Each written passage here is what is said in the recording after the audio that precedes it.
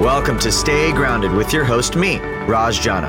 I'm the founder of Java Press Coffee Company, and my life changed after my mentor died with 3 months left until retirement. That experience inspired me to start a personal journey to discover how we can all live a purpose-driven and meaningful life starting today. I interview everyone from best-selling authors and business moguls to extreme athletes and monks to discuss happiness, success, and fulfillment, to uncover powerful takeaways that empower you to stay grounded and make passionate living a reality. To access post-podcast discussions, insights, and further resources, visit rajjana.com/stay grounded. So thanks for joining me today. Now, let's get to grinding. Yo, welcome to episode 54 of Stay Grounded. Hope you guys are having a fantastic day. Man, this week's guest is Mr. Dmitry Kozlov. So Dmitry, who I affectionately call Dima, and likely throughout the episode, I've known Dima for a while, and I attribute a lot of my personal growth, the networks I'm in right now, and just a lot of my entrepreneurial friends due to me getting involved with Dima and some of the projects he's created. And I have so much love for this guy, and I think you guys are going to find out why as you listen to this episode. But Dima he's a pretty young guy. He's about my age. I think he's around 27 or 28. And he's already started 4 separate companies. And his purpose in life is to accelerate the evolution of love through inspiring and empowering influencers. Actually, funny story. I actually used his company, Influex, to get my personal rajjana.com site built. So if you love the way my site looks, that's because of Dima and his team and the amazing work they did to bring out my personal message. And what I love most about Dima, what I've always admired about Dima, is his ability to articulate just all of the deep emotional journeys he's going through from a spiritual side, from a physical side, just from a love perspective, relationships. I mean, he's got this beautiful ability to articulate the deepest and most vulnerable parts of himself in a way that actually makes you inspired to share your own. And he does that through his spoken word poetry. He does that through the companies he builds and the amount of intention he puts behind the culture in each of his companies, to the visions he creates for what he wants to accomplish in the world. It's just such a beautiful way the man dances through life. And in this episode, we really dive into some of Dima's own personal journeys and how his vision has evolved over time, how he goes about evolving his vision, and how he dances with fear in the face of change. You know, like that's something that I personally have struggled a lot over the past year. I feel like I've grown more in the last 7 months than I have in the last 7 years. And dealing with that level of growth has been challenging. But I love talking to Dima on this week's episode because we go into what it means to change, why change is necessary, and how to accustom yourself to not fear it. And I mean, this is one of my favorite episodes. And we actually end with Dima sharing one of his poems that he wrote, and he says it live, and it was beautiful. I loved it so much. And I'm just such a big fan of Dima, his work, and everything he does. And so I'm so excited to share him on this week's episode. So hope you guys enjoy Dima as much as I love him. He's one of my best friends in my entrepreneurial journey, and I have a lot of love for the guy, and I look up to him a lot. So I hope you guys also get to see the side of him that I admire so much. But before we get started on this week's episode, if you haven't already, subscribe to Stay Grounded on iTunes. Subscribing means that every single week when we release a new episode, it just arrives in your app, so you don't have to go and remember to download it or anything like that. Go ahead and access a lot of the post-podcast resources and discussions that I'm giving you guys at rajjana.com/stay grounded. Let me know what you like and don't like. And I hope you guys really enjoy this week's episode with my good friend Dima. He is a bundle of light and love, and I'm just very grateful that I get to have this conversation and have you guys be a fly on the wall for it. So anyways, hope you guys enjoy the wonderful man that is Dmitry Kozlov. Enjoy. Yo, welcome back to another episode of Stay Grounded. I'm your host, Raj. Hope you're all having a splendid day. And this week's guest, my man, the myth, the legend, Mr. Dmitry Kozlov. How you doing, brother? Good morning. I'm excellent. Super happy to be here, feeling grounded and excited for our morning conversation. This is the best way to start the day. This makes me so happy. We were just talking about this earlier, but every time I spend time with you, I just feel so much lighter in my heart in so many ways, just because of who you are and how you show up in the world. And so I'm really excited for this, man, because I've known you for quite some time and we've both been on some interesting journeys, but I've never had a chance to just dive into your mind. And so this is selfishly a very, very, very awesome moment for me. And so I hope you're ready. Awesome. Well, I'm excited to see what's in there. All right, let's see what's in that mind. All right, Dima. So for starters, you out of just about anyone I know is more tapped into what makes you happy, what makes you whole, what pushes you and what drives you beyond anyone that I've really had the pleasure of knowing. When did this journey of personal evolution first come about? And was there an experience that caused you to trust the journey versus sort of put layers over it and just go down the beaten path? The first experience that comes to mind is I was 13 or 14. When I was 13, I was very depressed, just navigated a lot of stuff, which started with, first it was like, after immigrating to the US, it was a lot of bullying and challenges and all of that I went through. And then the rebellion to that was more like gang life and fighting and just a lot of just really dark stuff at that age. And then at about 13, there was I had a pretty serious attempt at suicide. And then the emergence from that and being alive was the sense of like, okay, if we're gonna do this life thing, let's do this life thing. Yeah. And let's do it fully. So that was probably the first major awakening moment. And I wouldn't say that I woke up from that of like, I'm going to go live this joyful life where I totally follow my heart. I don't even know if a 13-year-old has the capacity to have that level of awareness. Right. Yeah. But that's the first thing that comes to mind. And then since then, through teenager and young adulthood, different moments like that have unfolded. One that comes to mind is also leaving a really long-term relationship this is after I already had seemingly the dream life that I wanted and was building when I was 25 years old, and left this relationship and this life where I seemingly had everything and left on this nomadic journey across the States and drove convertible for 7 months exploring the world. And that led me to my heart home in San Diego, which started not just a whole new chapter of my life, probably a whole new book. There's a lot in between, but I've kind of done things like that. They're like kind of like little deaths and rebirths that have, whenever things have gotten off track, even without me noticing it, something in the universe pulls me to this like mini death of whatever my life is at the moment and into a rebirth process of just going back to following my truth, following my heart, even if I don't know or can't clarify or articulate what it is at that time. Because the way you talk about many deaths, it sounds like there's a lot of courage in the face of them.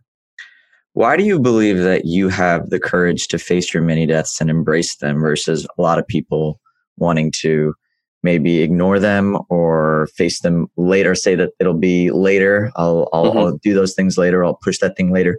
One thing that's fascinating me about you is that you're always diving headfirst into the change and embracing it. Why do you think that idea resonates with you?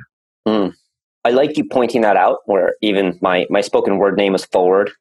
The word that I've been using a lot in my spiritual journey lately is further. And it's a reference from some of Jed McKenna's work. I don't know if I can answer particularly why, other than that I've had experiences probably early in life where that is something I've trained into myself through how I grew up, both in childhood and afterwards, that courage and this idea of moving forward became my way of navigating through life in a way that I could simply say got me more of what I wanted and less of what I didn't want, even if it was difficult in the moment. So I kind of learned that as a behavioral pattern, but also just that I think if you're sensitive enough or awake enough, that staying stuck in whatever life you're in, but for me, staying stuck in whatever life I was in, even if it seemed good on the surface, just I could listen to my soul crying. I could feel that pain inside. So it's either more quick mini death or driving things forward or change or evolution, or it's a more slow and painful death from the inside out. So I know that, there's a Henry David Thoreau quote, right? Like many men or most men lead lives of quiet desperation. And I think that even just the capacity to lead a life of quiet desperation comes from not being fully aware of how painful it is day by day to just keep doing and living life in a way that doesn't have you live out whatever your desired dreams are. And then the flip side of that is having the courage or strength or even naivety sometimes to keep driving forward into the unknown, into a direction that seems like it's guiding us there, but not clear on where it's even going always. It's almost like looking at, like, the courage comes from a sense of curiosity more than it does a sense of a duty or a have to, which is what it sounds like for me. You almost look at these mini this as with a playful, youthful sort of vibrance. It does. And now that I reflect on it, there's probably a distinction that I want to make too. At the first parts of my life, the courage was developed in moving away from more painful darkness and towards more of what I wanted in life.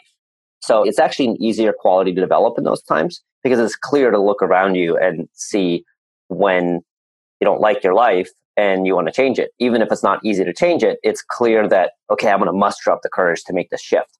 The shifts in the last few years have been radically different from that, in that most of the courage has been looking at my life and seeing things that are seemingly really good on the surface, including particular brands that I've built that that you're a part of, like Evolved Enterprise and Maverick Next in entrepreneurship, and living in what was my dream home at the time, and like other areas of my life that I've looked at that on the surface seem like this is the perfect thing. And something inside me saying, no, further, you have to let go of this. And those have been the moments that have really developed even greater courage, because letting go of solid ground and letting go of what seems like I'm living out my dreams because there's some calling inside of me to do something different that I don't even know what it is, but just a great spaciousness for it.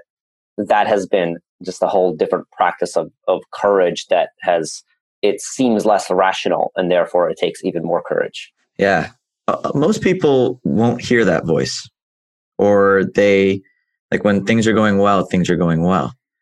How do you differentiate between something that's going well and something, and how do you train yourself or develop the skill sets to start hearing that voice louder in a way?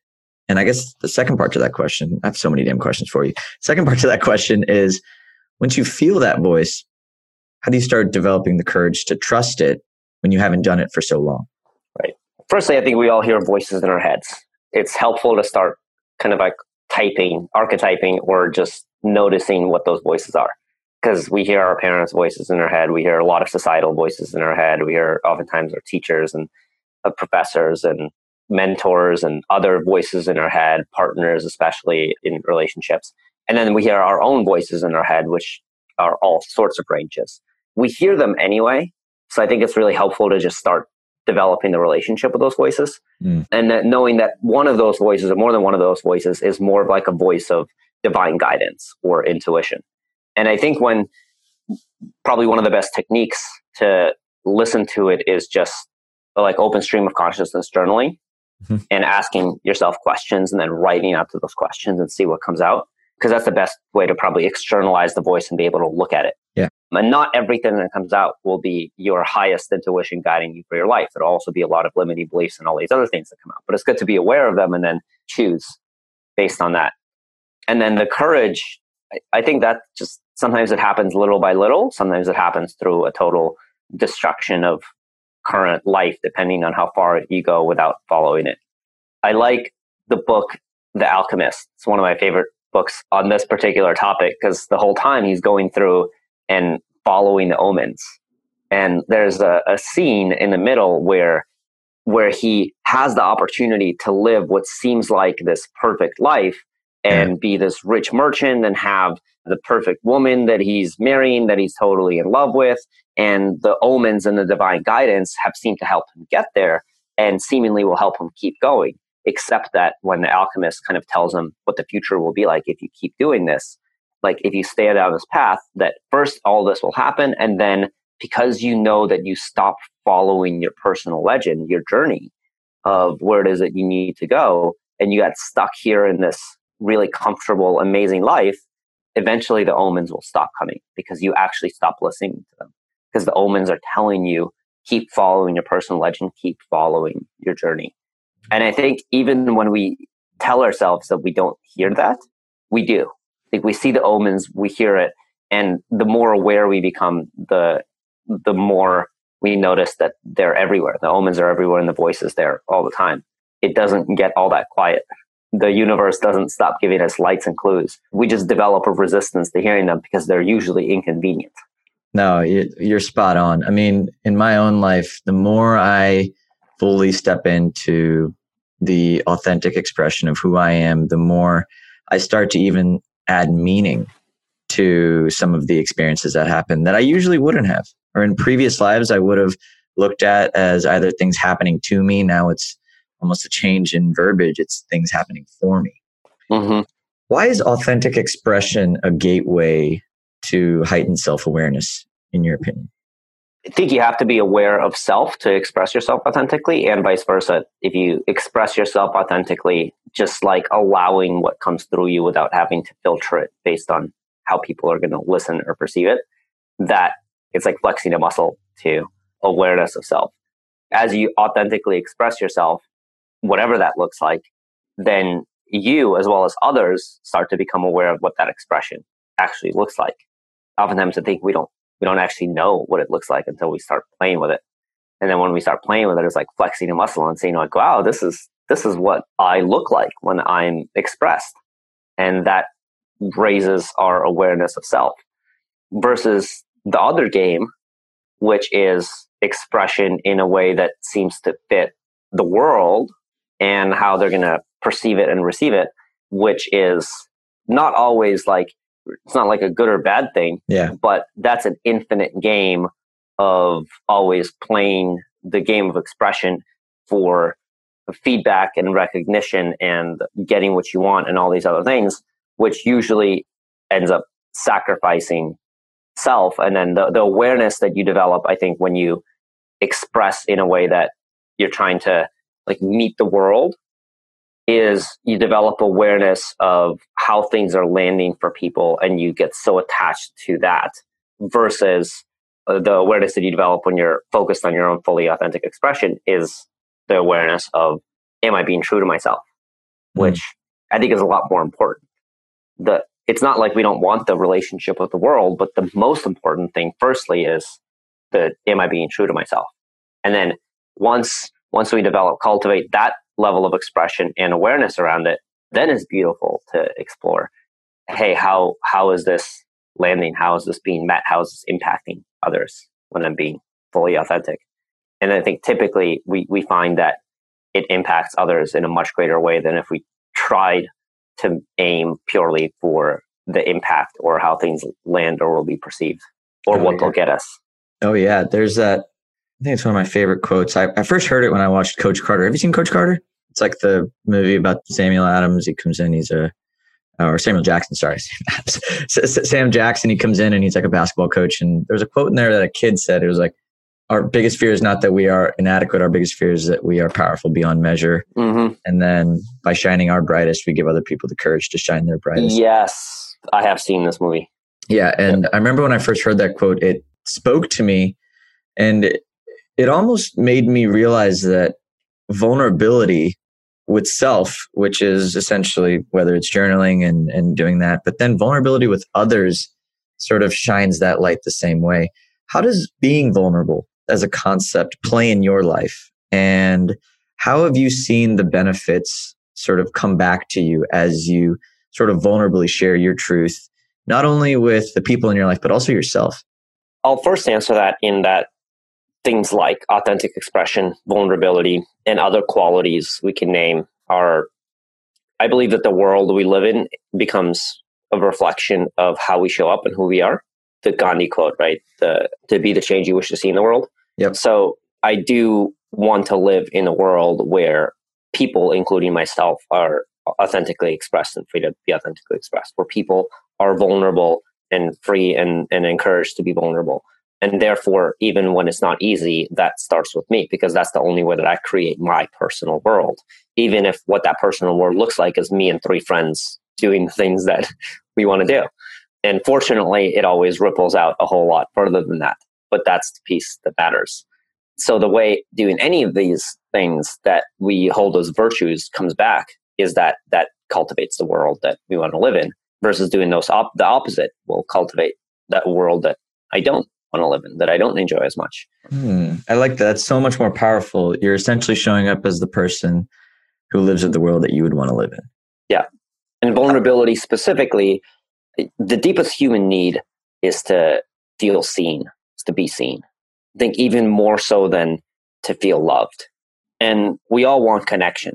I want connection in life. I want to feel seen. I want to have a part of me feel seen so that it doesn't feel alone going through this world.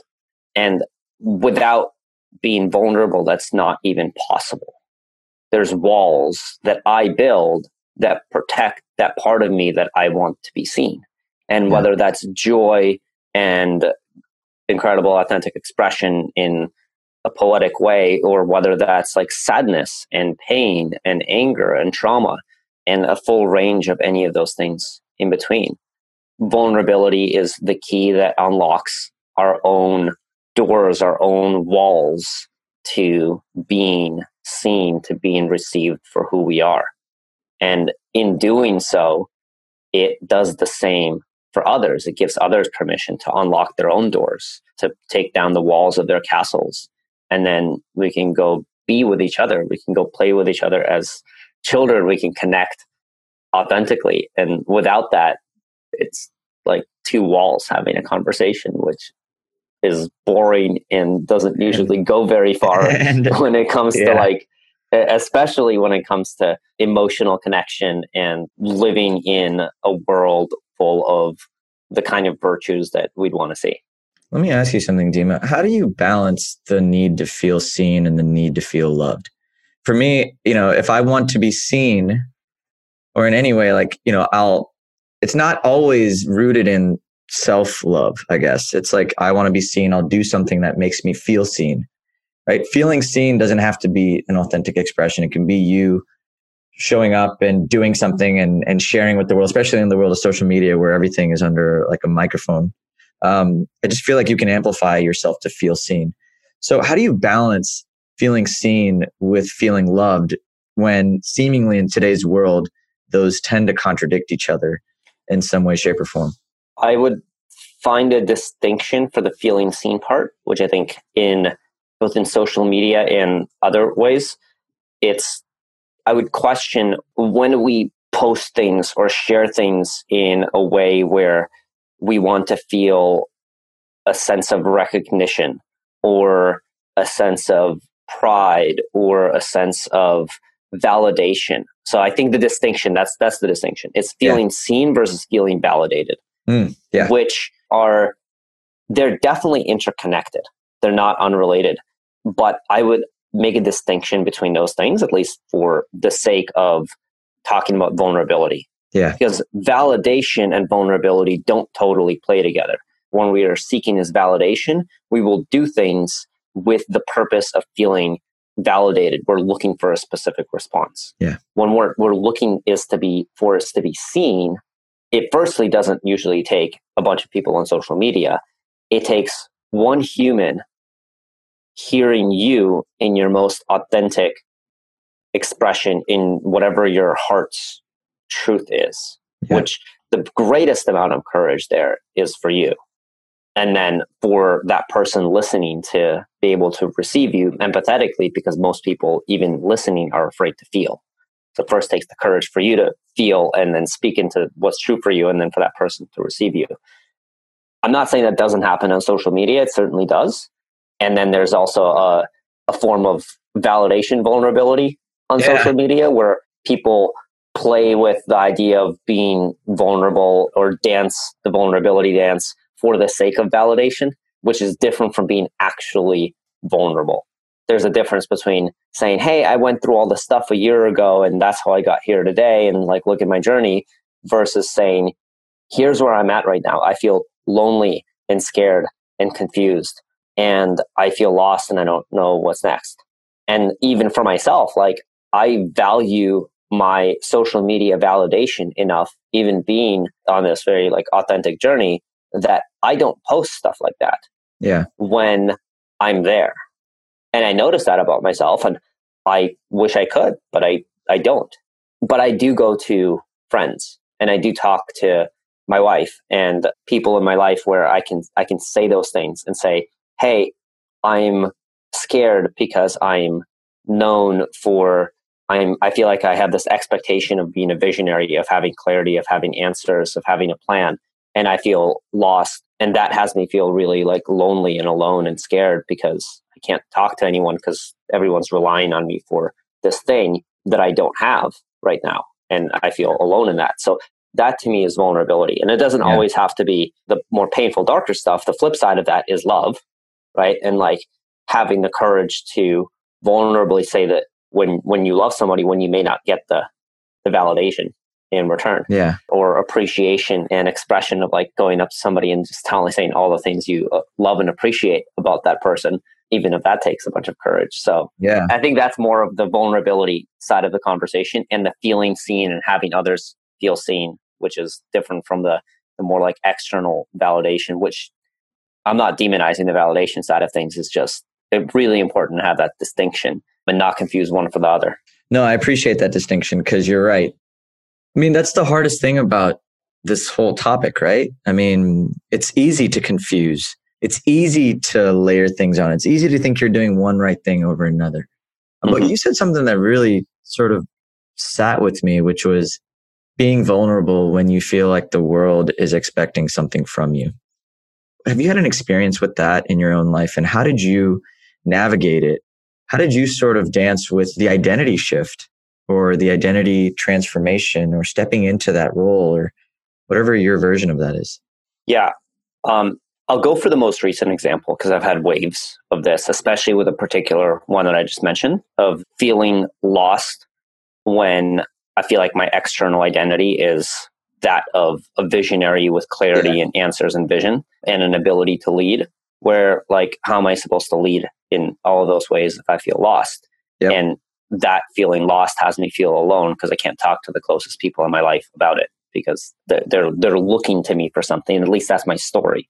And that's the important thing, is like noticing that that's my story that I've created for myself, an expectation that I've created for myself and then externalized. So therefore that's being reinforced for me by those people.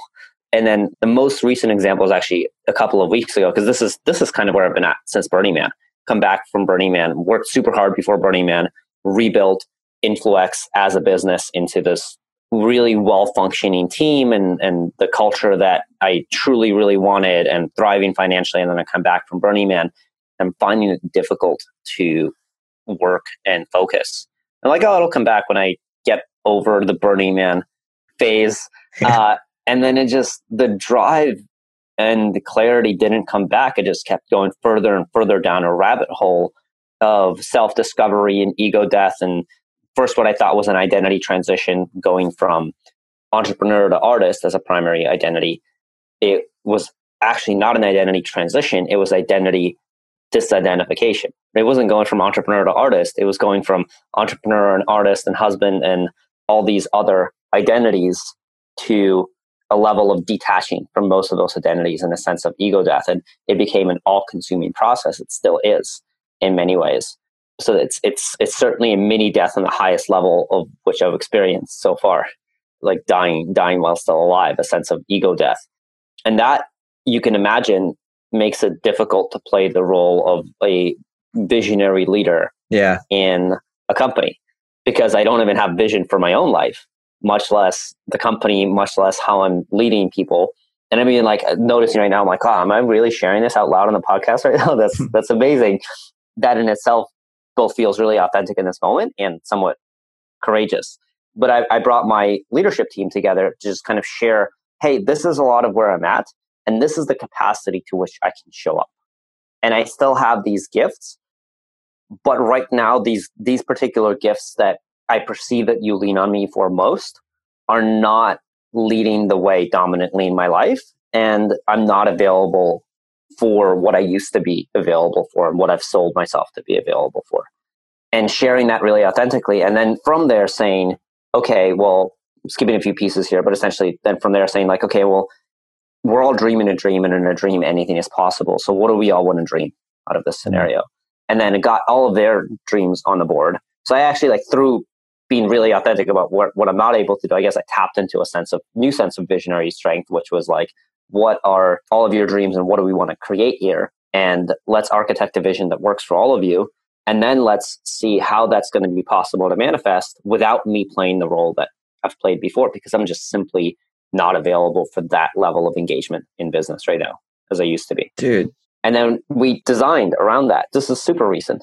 And everything's been going really, really well, because what I did was, instead of playing the game of, okay, I have to step into this role and play this role, which isn't really me right now, and force myself to show up in this way and then be alone in my dissonance of that, I just shared the dissonance of like, hey, this is honestly where I'm at right now.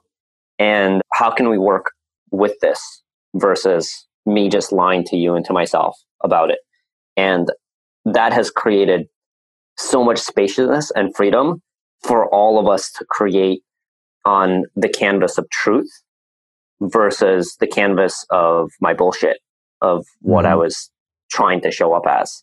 Through that honesty, it's not only empowered everybody else that was part of that meeting and then the rest of my team, it's given me the spaciousness and energy that I need to continue to evolve in the way that I seem to be meant to be evolving, and trusting that whatever version is going to show up through that evolution will be an even greater service to my team and to the world and to friends and family and community, even if right now that's not exactly what it looks like. Thank you, first of all, for sharing that. It's beautiful. I love hearing stories and examples of authentic vulnerability and radical honesty leading to a desired outcome, or not even a desired outcome, just an outcome that's beautiful for everyone involved. Because I think that one of the biggest things that people fear, including myself, of being radically honest or super vulnerable, is that I'm going to hurt the people in my life. And I don't know if this person is going to accept me for who I am because I've showed up this way for the last 30 years, or, whatever story they're playing in their head.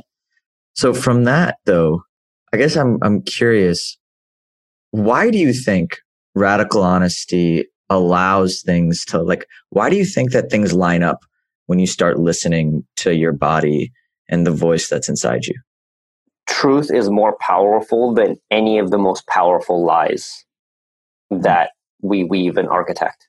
When we have radical honesty and radical authenticity, we're doing our best as humans to be as closely in alignment to our sense of truth as we can be. And that always, even when in the moment it may seem otherwise, that always ends up being more in alignment with whatever the universe is doing, which is typically a whole lot smarter and more beautiful than whatever we're doing, and whatever our individual sense of self and ego is doing when it's architecting its beautifully manipulative, structured lies to create our lives. So that would be the biggest thing. And I think the other way of looking at it is, if you look at anybody in your life, can you imagine a scenario where somebody you love in your life or somebody you work with or whatever comes up to you and just gives you an inconvenient truth for them? Just says like, hey, this is my truth and this is where I'm at. Whether it's like your beloved coming up and saying, hey, based on how our relationship is right now, I realize that I don't want to be in it. Or like, I just have been waking up and I realize like, I don't love you in the same way anymore. Either we can work through this or we can end the relationship. Like, that's probably one of the most painful, inconvenient, heartbreaking truths one can hear. Yeah. And I would imagine that most people listening to this would rather hear that than have their beloved continue to do their best to pretend. So then you flip that on yourself, and it's the same thing. If you're that beloved, that is a really inconvenient piece of radical honesty that is absolutely necessary. And your beloved would, even if they may respond in a lot of pain and anger or sadness or whatever it might be, they would actually rather hear your truth than live with your pretending lies, no matter how beautifully architected they are. And if that applies in the most sensitive love relationships, then it certainly, I think, applies in business. I would much rather a business partner or anyone else come to me and speak their truth, or somebody that's been working for me come and speak their truth and work through that truth with them, whatever the outcome may be, whether it's convenient for me or not, then continue to operate in a sense of falsehood and illusion. And illusion's not all bad. I mean, I think in some ways it's all illusion. It's all Maya, right? But in other ways, there's a sense of illusion that's out of alignment with our truth. And continuing to live that way, I think, doesn't really serve anybody, even if we may think it does in the moment. Dude, that definitely gave me chills. Both got chills at the same time, which means we're hitting a chord. What I admire about the way you express is that it's articulated well. Is the articulation of your truth something that comes from radical self-awareness and clarity? Because I think that's another thing that stops people from being very honest, is just not being able to explain what's going on with them. And like you said to yourself, like, you were so lost, but you were able to find clarity and explain this to your entire team in a way that made them feel cohesive, empowered. Yeah. How do you do that? Yeah. And to clarify, I took 3 people on my leadership team that I think could handle something like this. And the rest of my team will probably hear this on this podcast or maybe beforehand in some way. But there's enough distance now that makes, as far as timeline, it makes that a little bit safer, and I'm in a different place. Yeah. But first, sharing that, if we're looking for kind of like some steps, I think it starts with the courage, and the courage firstly to be honest with yourself before you go, because usually we're lying to ourselves, and the lies that we tell to other people are just the result of lying to ourselves. Once we have the courage to be honest with ourselves, whether we can articulate that well to ourselves or not, we can understand our own truth better. And I think that can start with self-dialogue and journaling, or even just like talking to a really close friend and having them hold space for whatever your truth is. That a friend that's not necessarily part of the trigger, that's not threatened by your truth. And to discover that. And I think as you discover that, it's easier to articulate it in some sort of words. Once you do that, then it's not like the minute that you feel something, you necessarily need to go like tell people and start threatening your entire reality. But I think it is valuable, firstly, to be honest with yourself. And then you can choose, okay, if and how and when do I want to communicate this to another human being? And I think then it is important to learn to articulate it at least well enough that it can be received in a way where they can hopefully understand you, without attachment to them understanding, but they can hopefully understand you. Yeah. So you do your best at that. I think that's a beautiful realization. I think that's just goes back to this whole idea of just owning your true self. Because if you seek to understand yourself, you're seeking to own every part of you, the good, the bad, the ugly, until it turns up into a beautifully manifested form of absolute truth. Mm-hmm. I think that's what I admire so much about you. And I want to segue that into your spoken word, because when did you start realizing that you wanted to take these conversations you were having with yourself and express them through poetry and different mediums that allow you to express and be heard through a completely different light than your own entrepreneurial expression? Art is, I think, an outlet for whatever wants to come through us that doesn't always find a channel through the rest of our lives. I think a lot of art is that. So I started rapping first when I was like 13, 14 at that time, when there was a lot of just darkness and pain and anger within me that needed to come out, and that was the channel. And then I stopped for like 10 years. And when I was 25, I started again more in the form of spoken word poetry. This was about 4 years ago. And it started through pain that I was feeling. At the time, it was around a little heartbreak that I was experiencing. And I started putting it out into rhymes. And then through that, I started to understand myself better. And I called up a friend, Kevin Gergansky, actually, and called him up and I shared the piece. And he was like, "Oh man, that's awesome." So I recorded a video of that and posted it online and got a lot of love and validation. That response, I was both feeling really seen, because of the content of it and the sense of validation, because, wow, people really like this form of expression, that encouraged the start of a journey, which since then now it's like a very full part of who I am. My expression is also giving me the courage to express myself more fully in other ways without having to mask. But the process of it is, that was always my opportunity to take off the mask. When I would go to an open mic and share a poetic piece, saying things that I felt like I would be absolutely crazy to say these things on a microphone to a group of people, much less like a group of strangers for the most part that I don't know and a few friends, and then post it on Facebook. That would be insane if I said this stuff. But because it was in art, it was safe, because it was art and it was poetry. And then people got to feel me and see me and all these things. But it was through the experience of like, this is my art and this is my poetry. And somehow that, because it was art, it made it safer to share. Do you think that facing your fears and putting your vulnerabilities through art helped you face your fears and channel your vulnerability in other parts of your life better? Absolutely. It was a way to flex the muscle in a way that was both in some ways safer, maybe not safer, but in other ways, there are times when it was just, when the writing would come out because it had to, because not doing so would destroy me. When it was just like, there's experiences that were so painful that as soon as I started putting words to them through poetry, I would write out all my pain, and that pain would turn into the purpose. Write out all my darkness, that darkness would turn into dharma. And the piece starts off as this like, "Argh!" And then like literally the piece goes on the freaking hero's journey to its own enlightenment. And so would I through the process of writing the piece. But when I look back on these pieces, it's not like I wrote them with the intention of like, here's going to be the story arc of this poem.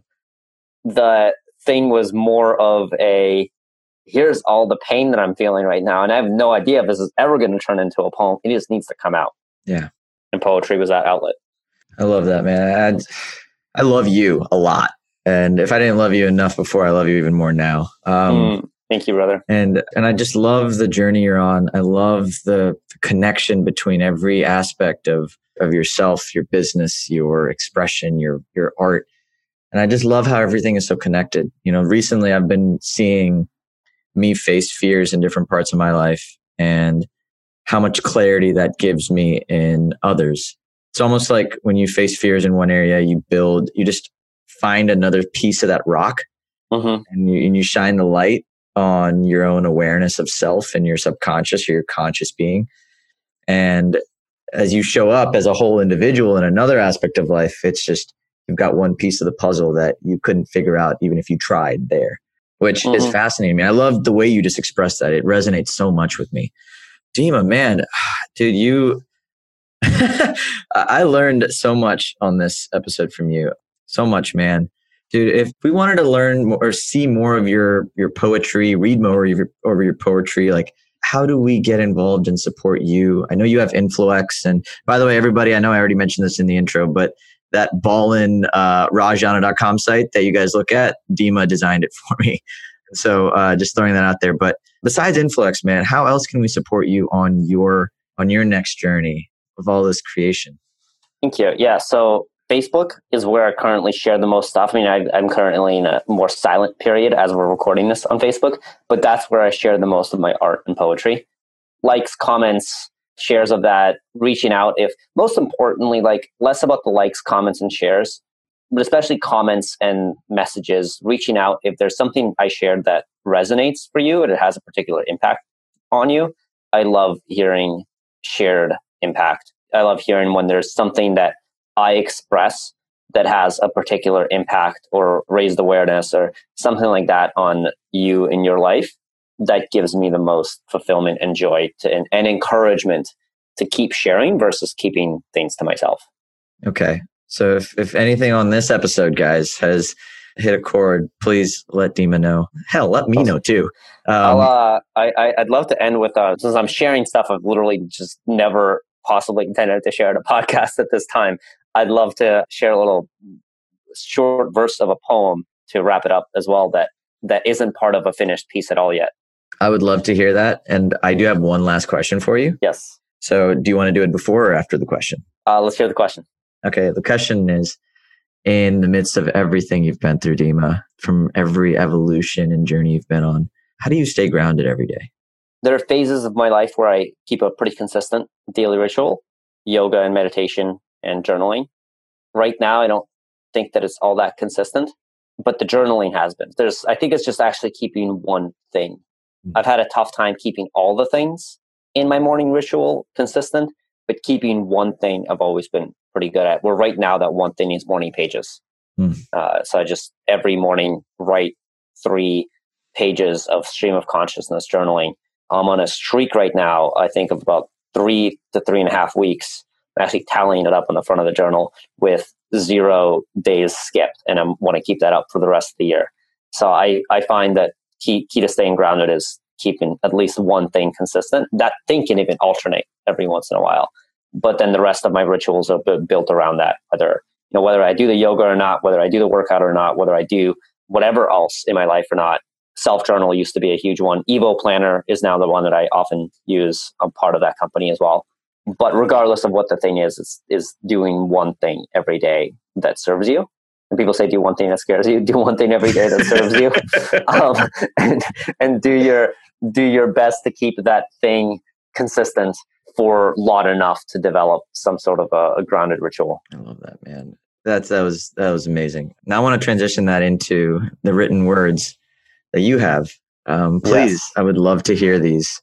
Yes. So I'm excited to share this because I've never shared this little piece publicly at all. And it's part of a larger piece on ambition that I'm writing, where a lot of this summer I've really been diving into and questioning my relationship with ambition, how much it served me through so much of my life, and also in some areas, how destructive it's been. And then the larger view of in humanity at large, how ambition has both helped us build the whole civilization we live in now, and some of the worst and darkest and most painful things are also rooted at ambition going out of balance.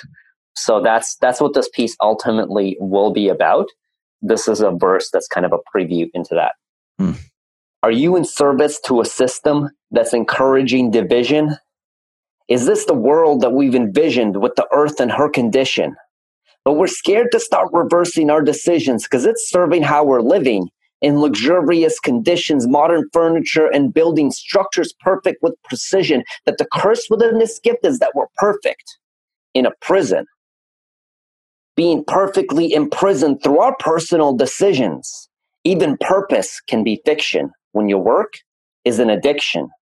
Are you certain it's your mission or just an urge from your ambition? Even purpose is a fiction when your work is an addiction. Yeah. Dima, that I might have to quote that, man. I might have to frame that on a wall. Go for it. It's dude. That one has been that the whole piece actually started from that one line.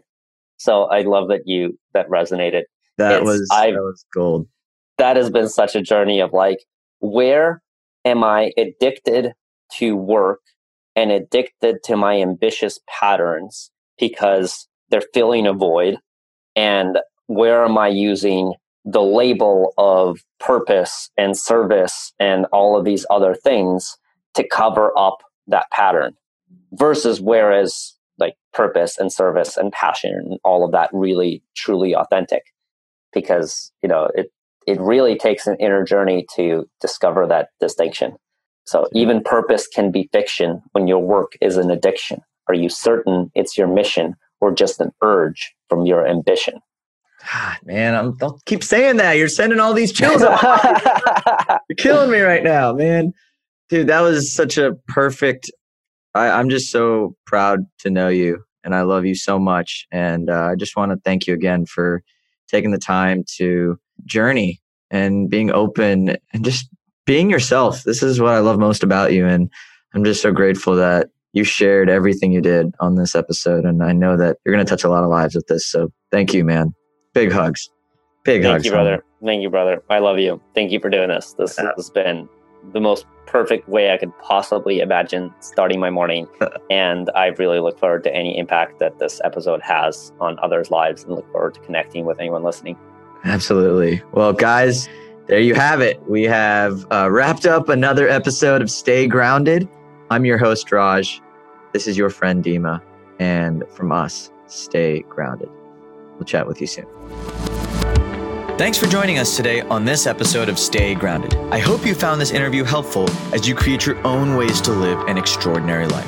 For more resources and support, please visit www.rajjana.com/stay grounded to join the official Stay Grounded Facebook group, a place where aspiring life enthusiasts can connect and ignite passion for life together.